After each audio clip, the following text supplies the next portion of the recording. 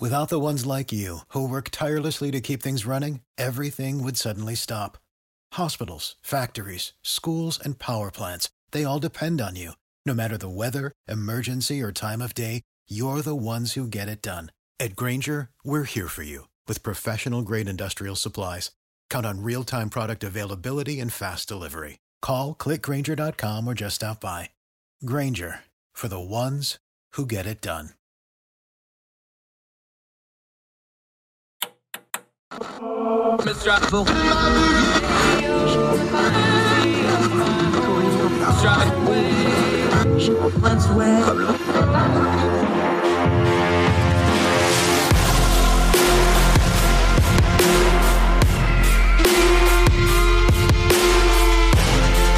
your host, Andrew Donaldson.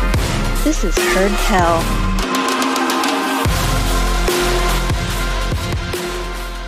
Welcome to Heard Tell. I'm Andrew Donaldson. This is Twice on Sunday. This is where we review the week that was on Heard Tell, and we hear from the knowledgeable guests that we're very proud to bring onto the program. We try to cover things from interesting angles, get on folks that you may not hear from in other places, get to the information, turn down the noise, find out some more in-depth things than we get just from the noise of the news cycle. It was a great week on Heard Tell, and we kicked it off with our friend Todd Kelly, a long-form journalist. He's been around. He's seen it all. He's one of the Ordinary Times original guys. He's been a mentor and a friend to me. I always appreciate his perspective, and we talked with him about a wider perspective on the events in Ukraine, how the situation affects us domestically here in America, how the media is reacting to it, how the people are reacting to it.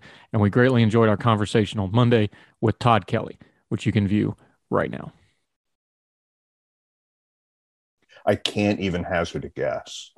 Is it interesting that I think this is a good litmus test, though, of we have something so serious that it's just burning through a lot of the nonsense. And you're finding out really, really quick the people who can dial it down when they want to. You're finding the people who, I know the term's overused, but the people that it's just a business model or it's just the grifting. And I know we overuse that, but it's still a good term. And maybe some of them just assumed, we were talking online, some of them just assumed, well, everybody else in the world's grifting because I'm grifting. And that's all of a sudden him like, oh no, these bad people are serious about this stuff. Yeah. I think some of this is actually starting to burn through, and some folks that have kind of been on the wrong side of things, maybe this is a moment of clarity of like, okay, at least on this one thing, maybe I need to take a step back and reevaluate a little bit. Well, that's the hope, isn't it?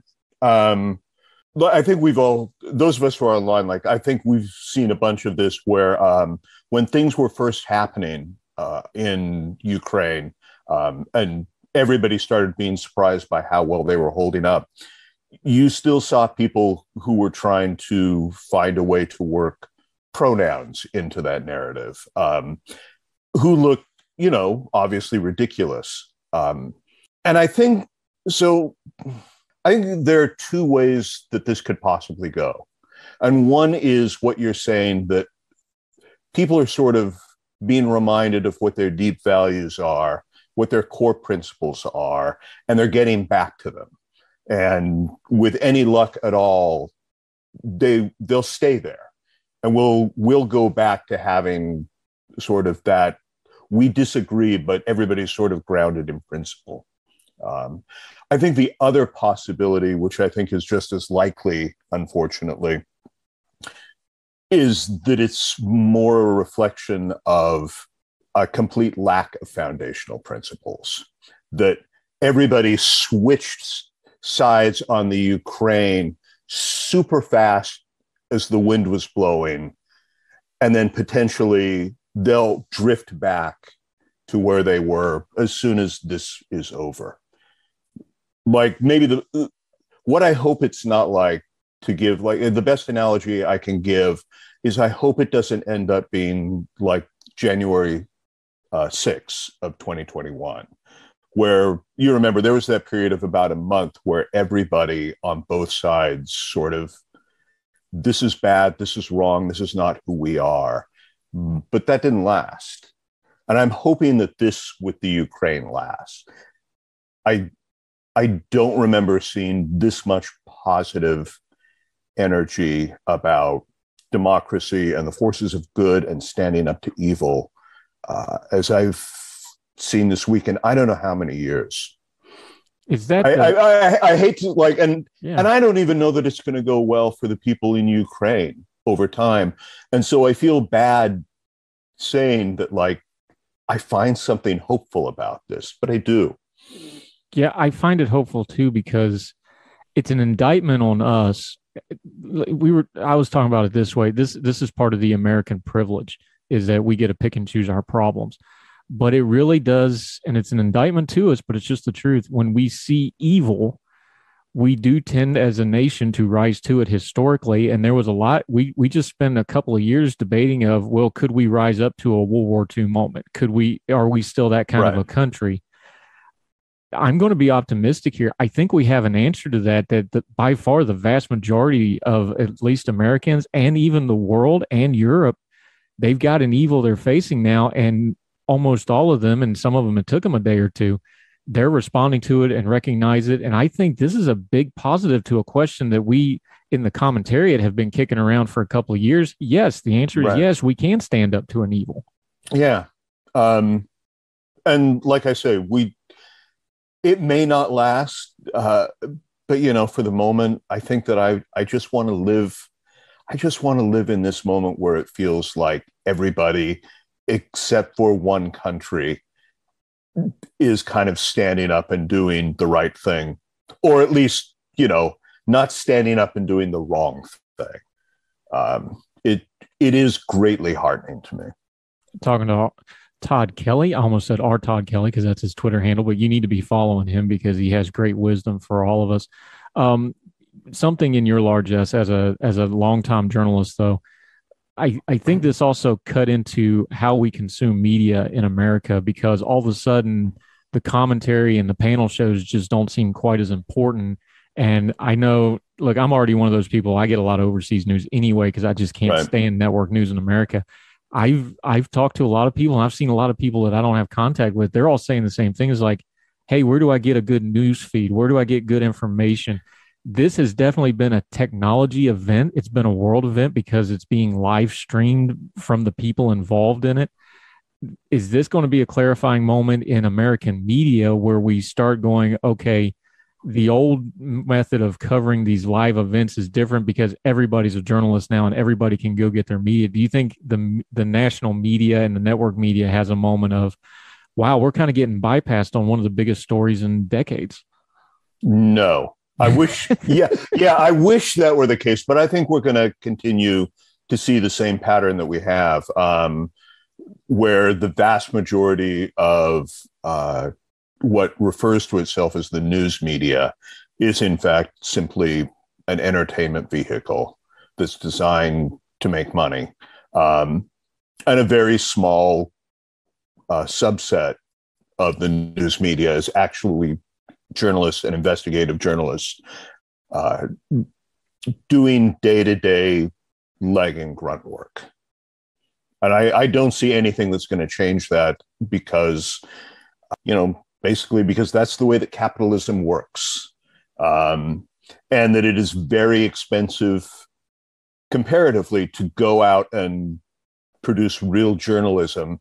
And it doesn't sell as well as the cheap stuff, where you have a couple of talking heads on and yell at one another. Like, that costs nothing to produce other than, the salary of your host.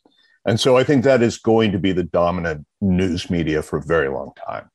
Yeah, we joke about it, but you have the opening segment and then you have the guests to talk about the opening segment, and then you have the panel discussion to talk about the guests talking about the opening segment. There's your first 30 minutes of every news program right there. Yeah, and I think what we don't, I don't think this gets pointed out as much. I know that I think we've talked about this before, but most of the people who are on the panel are there to sort of draw eyeballs. Almost nobody is an expert on what they've all gathered to talk about. Almost nobody has any kind of special insight. But that's not, but people don't, it's not something I think that people come to with the expectation that they are going to get a deeper understanding. I think that they come either to be entertained or to have a particular idea that they would like to have actively reinforced. Yeah, it turns into a funnel really quick. It was one thing we've tried to do, and not just our little program, we do it at Ordinary Times too. It's like, what a concept. If you have a science question, go ask the science expert. If you got a cybersecurity question, and the panels, and I'm not knocking them, I'm just picking them, but the network news programs, like a CNN, it's the same 7 or 8 people on every panel for every subject, no matter what it is. Yeah. And all due respect to them, I'm sure they're fine people with fine insights. But when you have the same, how this works, you produce shows. When you have the same 8 people in the same green room over and over and over again, there's going to start being some, there's going to start being some groupthink in there somewhere, just because human nature is undefeated, isn't it? Yeah, I mean, there's that classic moment from a few years ago where Anderson Cooper, who I genuinely like he seems a really likable guy, but there was that moment where, and you probably remember this, where he was interviewing Jeffrey Lord about something, who is a regular guest and a friend of Donald Trump's. And at one point, Cooper sort of breaks down and says, well, of course you're saying that, you're just a shill. You just repeat whatever Trump says. And the question that I couldn't understand why he was not asking himself was like, well, why do you have him on every other day? Like, if he has nothing to contribute, why is he a regular guest of yours? I know, because pro wrestling, you got to have a heel to have a good guy. You got to have a bad guy to argue with. So that's the thing. Yeah.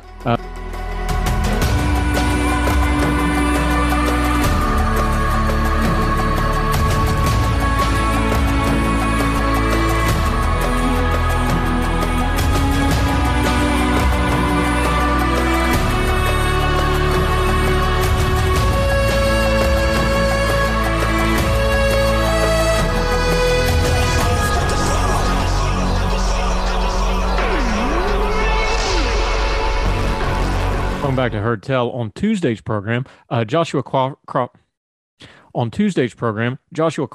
a Young Voices contributor. He's the head of the Pelican Institute in Louisville, Kentucky. He's also an attorney, and he brought some perspective on things that happened in criminal justice. Now, President Biden, in his State of the Union address, kind of came out strong and used the term fund the police, and he repeated it for emphasis. What does that mean versus defund the police that we've heard so much about the last few years? And Josh brings his perspective both as an advocate now in the policy realm, but also as a former prosecutor, about what does and doesn't affect the crime rate, what does and doesn't make things better, what we need to do better in demanding accountability from the police, what we need to do better as a community in asking for reforms. We got into that with Joshua Crawford, and you can watch that clip right now. Yeah, and we're talking to Josh Crawford, Pegasus Institute, an attorney and a Young Voices contributor. This is an ugly, hard question, but I'm just going to ask it because that's where we're at with this conversation. When we talk about police accountability, and you just mentioned it, that, the things like in New York City, you have to have the accountability element of it. The one thing that everybody should be able to agree on, whether they're social justice folks or conservatives, you need accountability in policing. The hard truth of this is there's just no other mechanism for true accountability in policing other than the funding and controlling the funding to make sure people are accountable, is it? Well, so the interesting thing about that is that crime concentrates among a small number of people and a small number of micro locations. Police misconduct also concentrates among a small number of officers. And so there have been a number of evaluations done that have found, that north of 50% of complaints in an entire department are against a relatively small number of officers.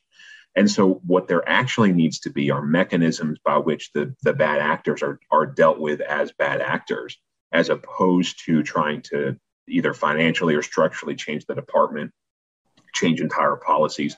That's one of the things that we're kind of living through the consequences of here in Louisville.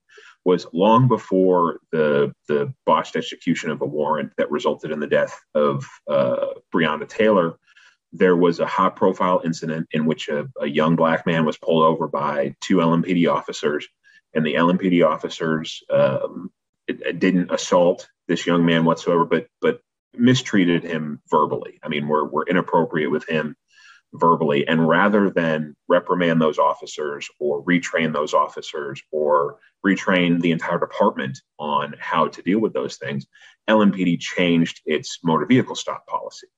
And so because of the actions of two officers and the perceived community reaction to those actions, the entire stop policy changes, and there's some negative consequences associated with that stop policy. And so what policymakers actually have to be able to do is to recognize the reality of the concentration of those misdeeds and then adjudicate those misdeeds accordingly. Yeah, talking to Josh Crawford, you talked about it in your piece you wrote back in February. You used the term hyper focus. The problem is, of course, the federal government doesn't do hyper focus really good. But when you talk about things like violence intervention, like the federal government's great at here's money, go hire a bunch more police officers. They're good at that, but that's not solving the problem. These local policies, like you just said, you have these focus groups that need attention. You have focused areas that need attention. How do we marry those two? How do we get that square peg in that round hole of you have the federal money to come in and try to help local municipalities that might be over their head, but at the same time, those pieces are incongruent with each other. Talk about that a little bit and how we can maybe streamline that process some. Yeah, the protection of public safety and the preservation of public order is primarily the responsibility of local police departments enforcing state laws, right? The federal government has a role to play in the form of task forces. Obviously, there are federal laws that can be broken. There are federal law enforcement agencies, but it is primarily the responsibility of local departments enforcing state laws. And so because of that, the federal government can inject money into some of these places to help solve some of these problems, and that's valuable. And the federal government can and should be repositories of information on best practices.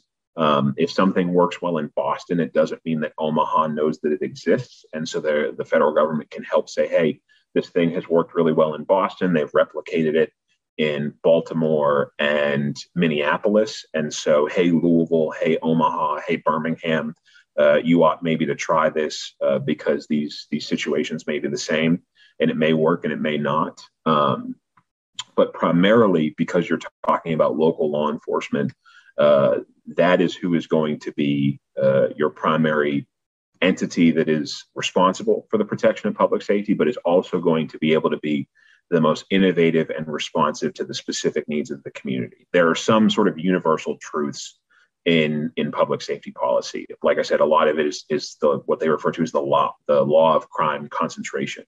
Crime concentrates in certain areas and among certain people. In large cities, about 5% of one block street segments are responsible for about 50% of your crime. So that's one block street segments.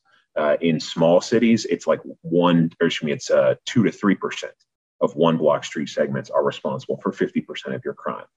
The same is true of individuals. About 5% of offenders, not 5% of your population, 5% of offenders are responsible for 50% of your violence. That's about 0.5% of your city's population are responsible for more than 50% of your violence. And so local departments know who those folks are. Other entities and nonprofits know who those folks are because they're the same folks that CPS is dealing with. They're the same folks that the schools are dealing with.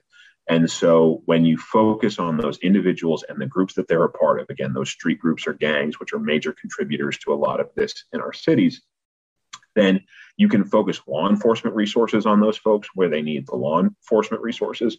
And you can focus social service resources on those folks. For a fair number of those people, they want to leave those lifestyles behind, but lack the resources to do so. And by resources, I don't mean they lack the money to do so. I mean, they lack a government issue ID. They lack a driver's license. And so every time they drive a car, they're getting pulled over. They have money for rent, but don't have a savings account or something like that, right? And there's ways to leverage these things to get folks onto successful paths in life that can help leave that lifestyle behind that are a lot more simple than most people think, right? Like most people think like, oh, this person needs to go get a college degree, or, oh, this person needs to get a job. And there's some truth to that.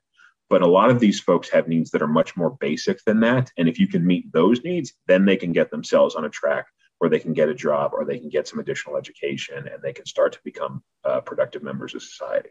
Yeah, talking to Joshua Crawford. He's the executive director of the Pegasus Institute in Louisville, Kentucky. Let's put a bow on this with Louisville, Kentucky, though. We started with President Biden, the State of the Union, the pomp and circumstances, the concentration of political power.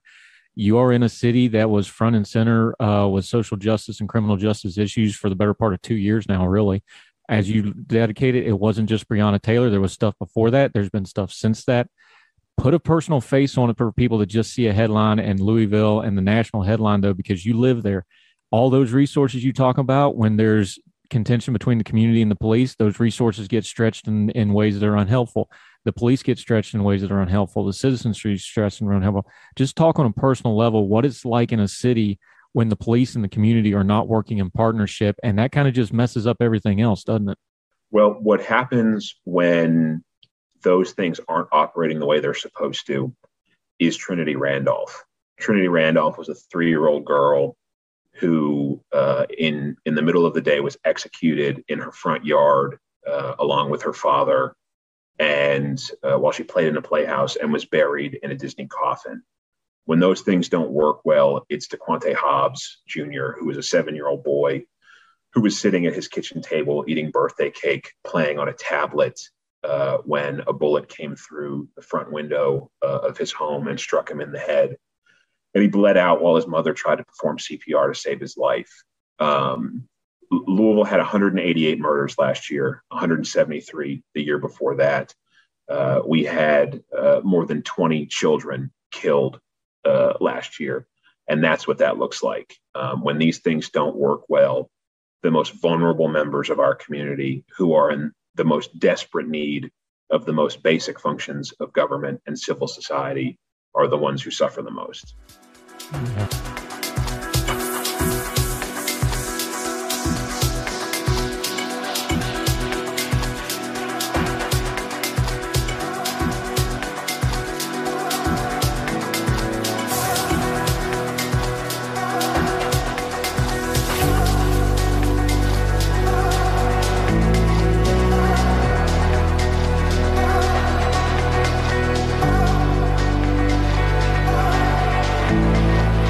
Welcome back to Heard Tell. I'm Andrew Donaldson. The man who has been the guest the most on the Heard Tell program, Dr. Michael Siegel. He's an astrophysicist. He is one of the smartest people I know. He's also done a lot of writing the last few years on COVID because he can translate academic ease and science ease in these papers into plain language and explain complicated terms so well that even I can understand them. And he's back on the program again. We talked a little bit about space. We talked about how space exploration still affects us to this day. And we love talking science and tech with our friend Michael Siegel. You can hear part of that conversation right now. We keep pushing the technological edge, though, but do you see like big leaps coming, or are we in a period of time where it's going to be incremental process? Where do you see the future of astronomy and astrology here in the next few years? Well, the future of astrology I can't talk about, but my fault. I said astrology and not astronomy. That's the astrology is that thing in the back of the TV. Now I'm dating myself. The back of the TV guide used to have astrology in it. Astronomy. I apologize, sir. Go ahead. No, that's fine. I just couldn't resist the joke. Astronomy. The thing is, every time we think we're to a point of incremental change where we've solved most of the mysteries, we discover that we don't know. We discover something new that revolutionizes things. One of the things I tell my class is the history of astronomy is a 6,000-year history of the universe telling us we don't know half as much as we think we do. When I was a graduate student, we thought we had this cosmology thing, the shape and structure and content of the universe sorted. And then we discovered dark energy. And we still don't know what dark energy is, even though it dominates the universe.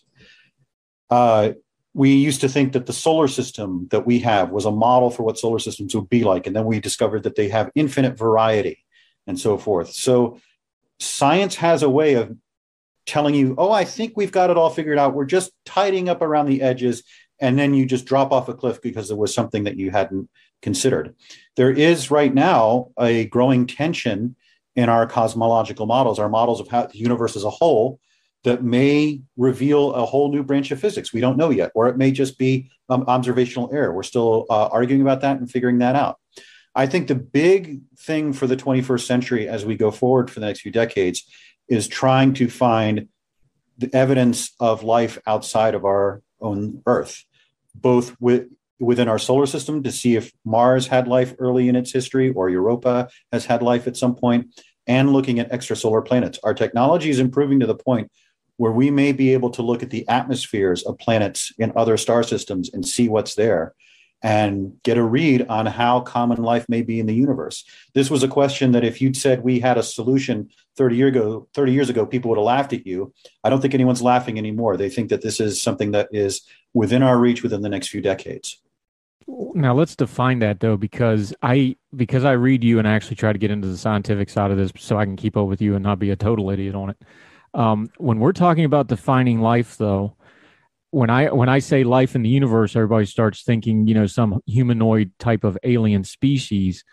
But scientifically, y'all are looking at building blocks of life. You're looking at simple bacteria. You're looking at simple cell structures. You're looking for foundations of water particles. This is kind of the stuff you're actually looking for. And there's a high probability that you can find it out there. That's why you're so hopeful of it. It's not we're going to find little green men. It's we're going to find trace evidence. Is that a good way to term it, maybe, of this stuff? It's more than that. It's that if we were to find that, say, Mars early in its history had the beginnings of life, and then it died out.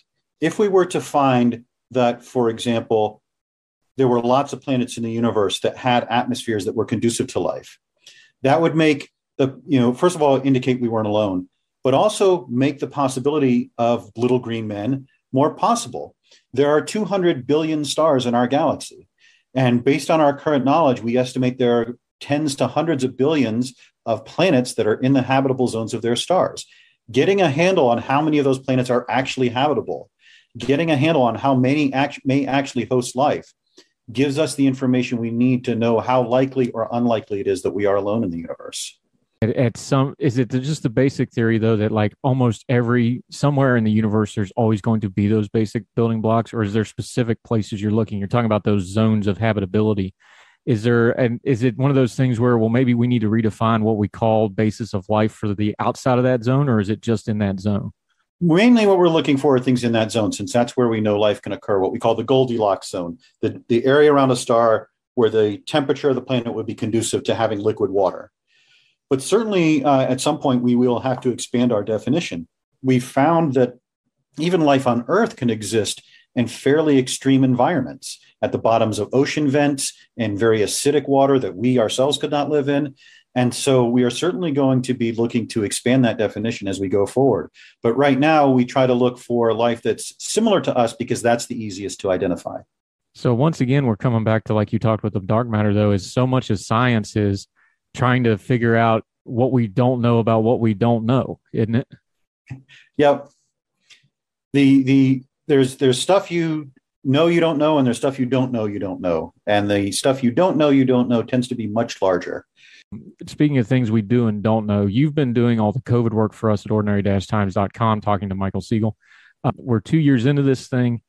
Where do we go from here? We just had a Super Bowl where nobody was masked. Everybody took their vaccine and they had a wonderful time. We just had a State of the Union with all the leadership of the country, unmasked, vaccinated, tested, with a few notable exceptions that wanted to get social media attention for not getting their 30-second swab. Where are we going? Because now they want another $30 billion to inject into COVID stuff. I think the mask discussion's pretty much over. Schools have listed it for at least the time being. I think just the population's done with it. What's the next step from where you're sitting? Because you've actually done the science on this stuff, not just the thrown around term science. You actually read it. You've been pretty measured on this thing. Where do you think we stand at it as of, the beginning of March here in 2022?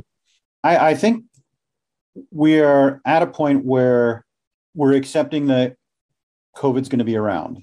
And so the latest indication is that 3 shots of the vaccine or 2 shots and a COVID infection provide long-term protection, maybe for years. And so that plus maybe a booster every year means that most people will have pretty significant resistance. And at that point, you start asking, what are the trade-offs? Is masking, is social distancing worth it in terms of the prevention of death and suffering? And I think we've gotten to the point where we're saying, no, it's not worth that. But I think going forward, we need to be better prepared for if a variant comes back. For other diseases, there are other COVID variants out there. There are other coronaviruses out there. There's Ebola out there and so forth. And so I think while there are criticisms I could make of the Biden administration's response, I think what was articulated in the State of the Union of kind of looking forward and having more testing, especially genomic tracing, so we can detect new variants early and keep track of what's going on with COVID, so we know if it's getting deadlier, if it's getting less deadly, how fast it's spreading, what the risk assessment is. I think that's the way to go to move forward. And there's always, people say, well, they're thinking about the politics. Well, there's always a political calculation in pandemic response. If we were not going to do what China did, where we welded people into their rooms. That's just not going to happen in a country like the United States. So already there's a political calculus there. There's always that political calculus of what the country will put up with, how much damage you're doing to the economy, what trade-offs you're willing to make in terms of the negative effects of your prevention measures versus how many diseases and deaths you're preventing. With so many people vaccinated, with the dominant variant being less deadly, with now emerging from cold and flu season where people can go outside and be less exposed, I think that they are making the calculation that, okay, now's time to ease off, take it easy, take a breath, look back, see what we did right, what we did wrong, and plan for the future. And just to put a bow on this with our friend, Dr. Michael Siegel, we always appreciate him being on Hertel. That's why he's been on more than any other living human being, not just because he's one of the smartest men in the galaxy. To put a bow on the COVID conversation for right now, though, is you are on the academic side of the house. You know how to read all them academic papers that everybody else throws around online without actually reading. Just for the common person, the common man, do you see on the academic side of this and the government research side of this, have they learned any lessons? Have they changed anything meaningful, do you think, for the next time? I think that we have learned some lessons. Probably the biggest lesson we've learned is that we need much better monitoring of what's going on, much better tracking, not just of infections, but of variants so that we can keep track of them, know when they're going on, know what we need to do. We need a much more proportional response so that we know, all right, these are the rules when there's a lot of infections, these are the rules when there's not as many infections, and so forth. And it's hard to know what COVID's going to do. You can't predict mutations or variants or what's going to happen. But I think, there have been a lot of people, and these are the people I generally listen to, who have looked back and said, all right, here's what we got wrong. Here's the lessons we've learned. Here's what we need to do for the future. And I think that's the conversation we need to be having, not so much throwing blame around it at both sides, the sides that underreacted and the sides that overreacted, but saying, all right, what do we do right? What do we do wrong? What's sustainable? What will the American people put up with? And how does that inform our future strategies?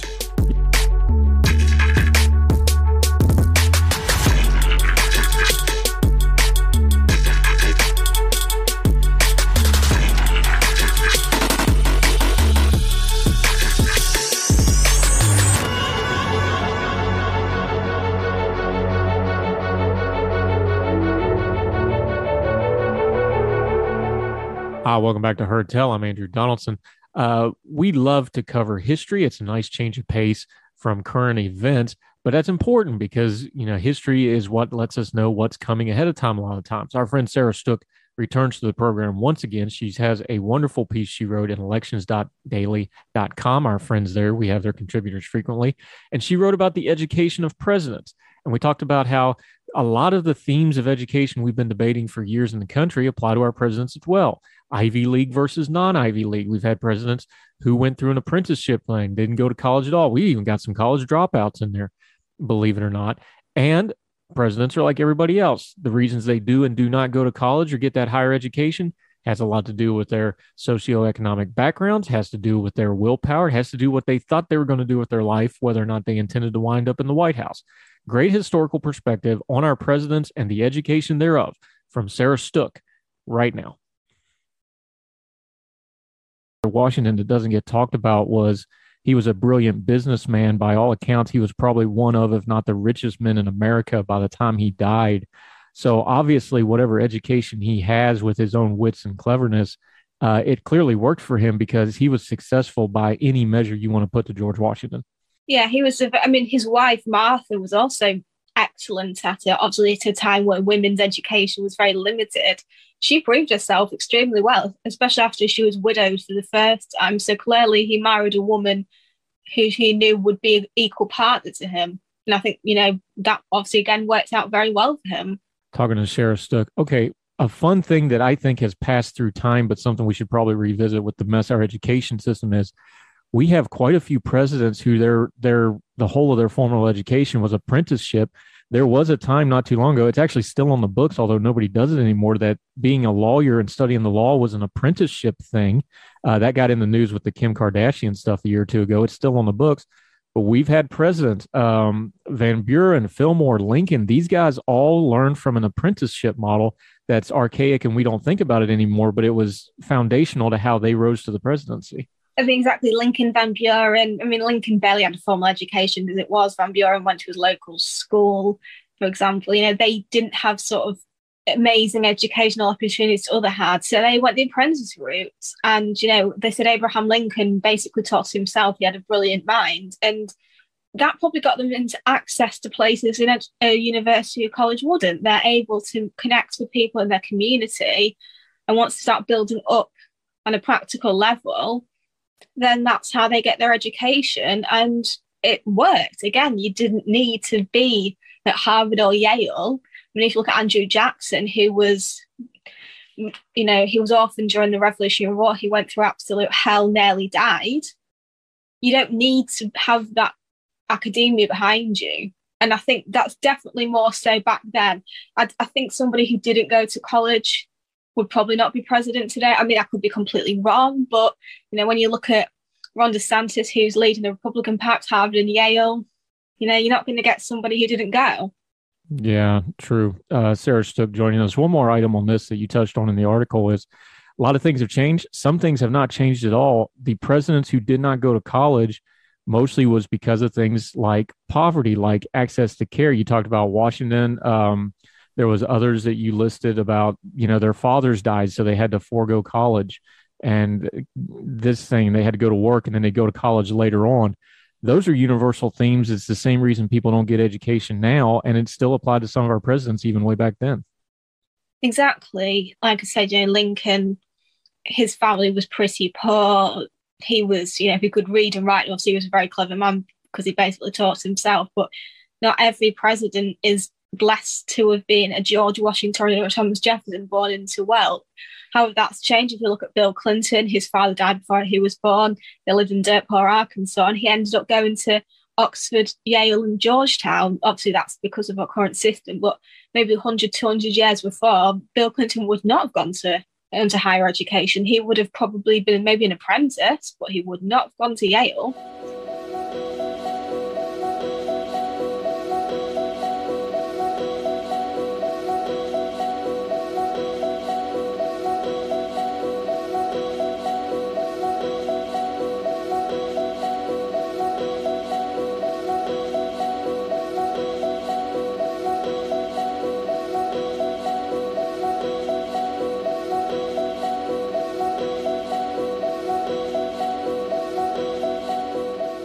Welcome back to Heard Tell. Thrilled that you're joining us for this Twice on Sunday show where we recap the guests of the week. On Friday, Andy Young, Young Voices contributor, also does a lot of stuff with Tech Freedom.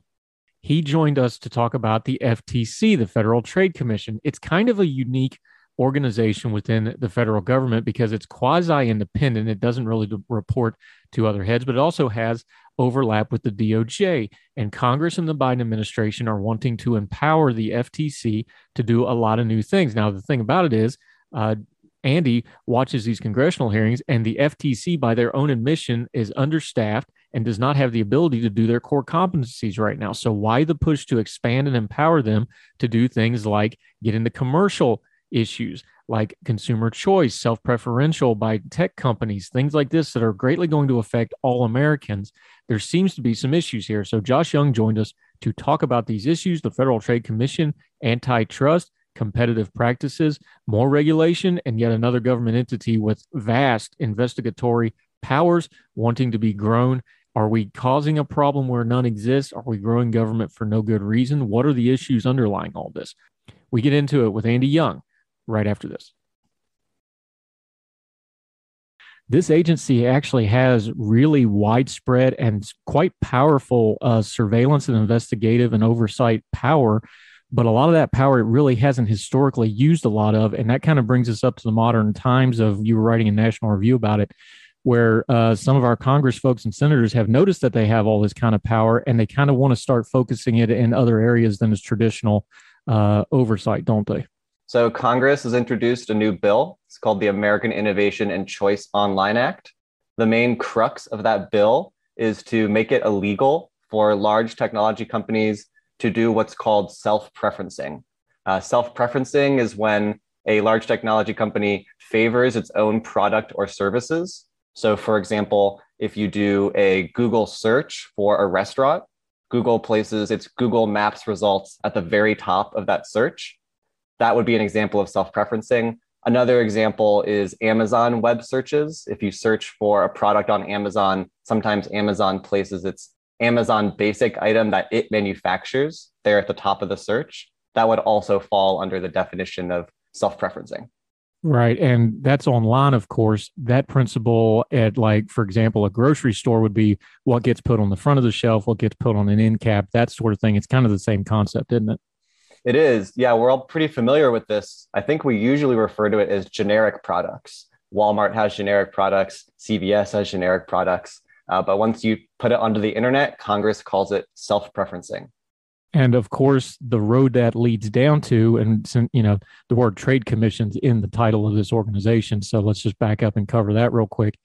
If you're going to get into almost a price control situation really, really quickly, because the whole idea of the generics is it's supposed to be a little bit cheaper. If you start picking and choosing things like that, now you're messing around with the market level pricing of it. Correct. If you make it harder for these firms to make generic products that they can then offer at lower prices, or you make it harder for them to promote these cheap products, they'll stop building them and consumers will lose access to these cheaper options. Now, this is where your piece in National Review, when you went to write about this, the history of this organization, the Federal Trade Commission, how do we get to where they want to start picking and choosing what's on a shelf or what Amazon or Facebook or whoever puts on the front of their web pages? How does that tie into antitrust, which was kind of the core principle, and anti-competition, that was the core principle of this agency? That seems like a big gap that got filled. I'm assuming that didn't happen overnight. There was some mission creep in there somewhere. Yeah, there has arguably been some mission creep in one specific regard that's caught my attention.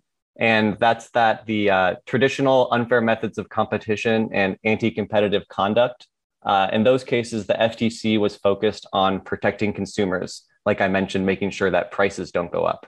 But in this case, in the case of self-preferencing, as we mentioned, self-preferencing conduct actually often creates lower prices for consumers. So in this case, with this bill, Congress is asking the FTC to shift its attention away from protecting consumers and keeping prices low to instead protect other competitors that are trying to compete on these platforms like Amazon and Google. And the Congress is now asking the FTC to protect those smaller competitors from this self-preferencing conduct, which is taking the FTC's eye off of the ball in terms of using its resources to protect consumers. Yeah, talking to Andy Young from Young Voices, it's important to note why you say taking their eye off the ball, because there's been some questionable stuff with this organization as far as their resources, as far as what they're able to do and not do. You detailed pretty extensively over recent history here, because you have congressional oversight, so these people have to testify publicly. By their own admission, they're having trouble just maintaining their core mission right now, aren't they? They certainly are. And again, like you said, these are all quotes coming from the agency itself. So on August 3rd, last summer, the agency cited a tidal wave of merger filings that is straining the agency's capacity. The agency has also gone through some losses of staff, including its chief economist recently, and some members of the agency that are involved with some of the litigation that the agency is doing. The agency also has several rulemakings open to pass regulations in different parts of the economy. So the FTC certainly has its hands full without even having to deal with self-preferencing on the internet. Why is it the overturn? Is it just the drain in federal employees we've been seeing everywhere? Is it a labor shortage? What's the problem with the FTC specifically? We understand we all knock the bureaucracy of government, and we, rightly so. but there's got to be some specific thing about this particular agency. Why are they having trouble with this? Why are they short staffed? Is there one or two things that's actually causing this beyond just normal machinations of bureaucracy? Yeah, it's common enough to see staff turnover when there's a change in administration, like there was from the Trump administration to the Biden administration. But in this case, we're seeing much higher turnover than you would usually see in that case. And that probably has to do with the new, fairly extreme direction that the FTC has gone in the last 8 months. The FTC has said that it wants to set out to change the way that it regulates mergers and oversees the US economy, and has indirectly criticized senior staff on the FTC for being passive in the past, where now the agency wants to be active. So I think there is some discontentment among the staff, and some senior staff feel they've been criticized, and that's leading to turnover. Now, to my unlearned ear, when I start hearing about a government agency that we've already established has pretty extraordinary investigatory and regulatory powers, they even have surveillance powers over a lot of company. They have overlap with the DOJ on a lot of things. When I start hearing terms like aggressive, this doesn't sound like a regulatory agency that's looking to call balls and strikes and referee the economy as kind of a neutral party. This seems like they're looking to be the protagonist and to drive things the way they see that they want to go, or more specifically, the administration that they answer to.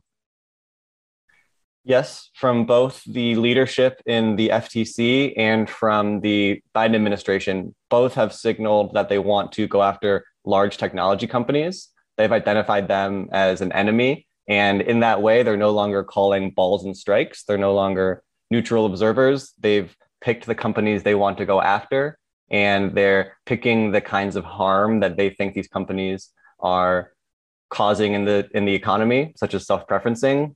As I mentioned, it's a pretty novel theory of harm as far as antitrust goes. So yeah, they are trying to push enforcement in the direction that they think it needs to go.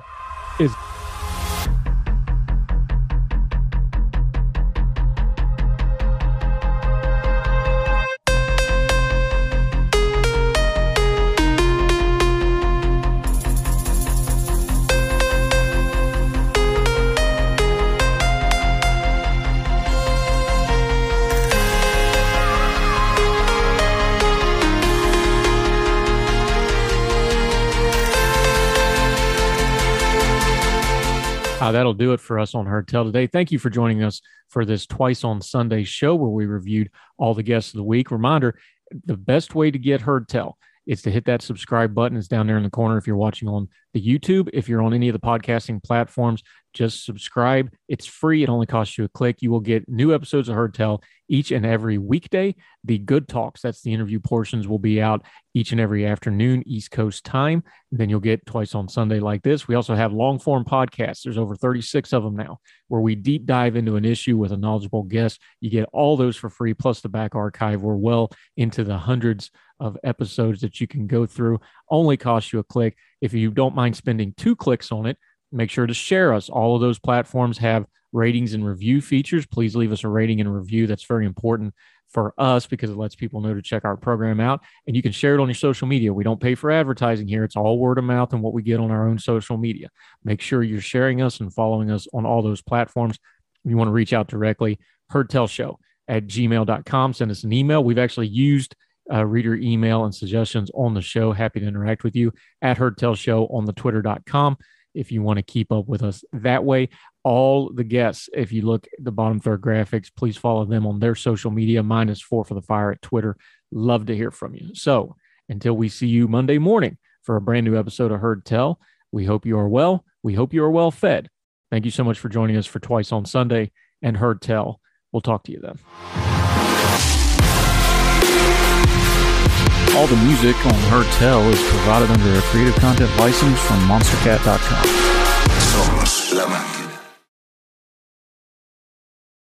Save big on brunch for mom, all in the Kroger app. Get 16-ounce packs of flavorful Angus 90% lean ground sirloin for $4.99 each with a digital coupon. Then buy 2, get 2 free on 12 packs of delicious Coca-Cola, Pepsi, or 7-Up, all with your card.